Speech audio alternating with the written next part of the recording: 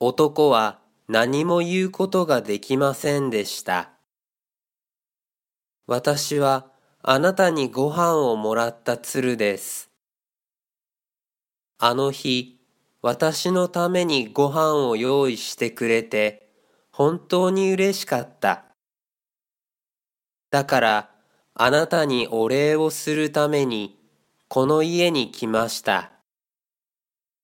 でも、私が鶴だということを見られたので、もうここにいることはできません。そう言うと、女は鶴の体に戻って、家を出て行きました。待って、待ってくれ。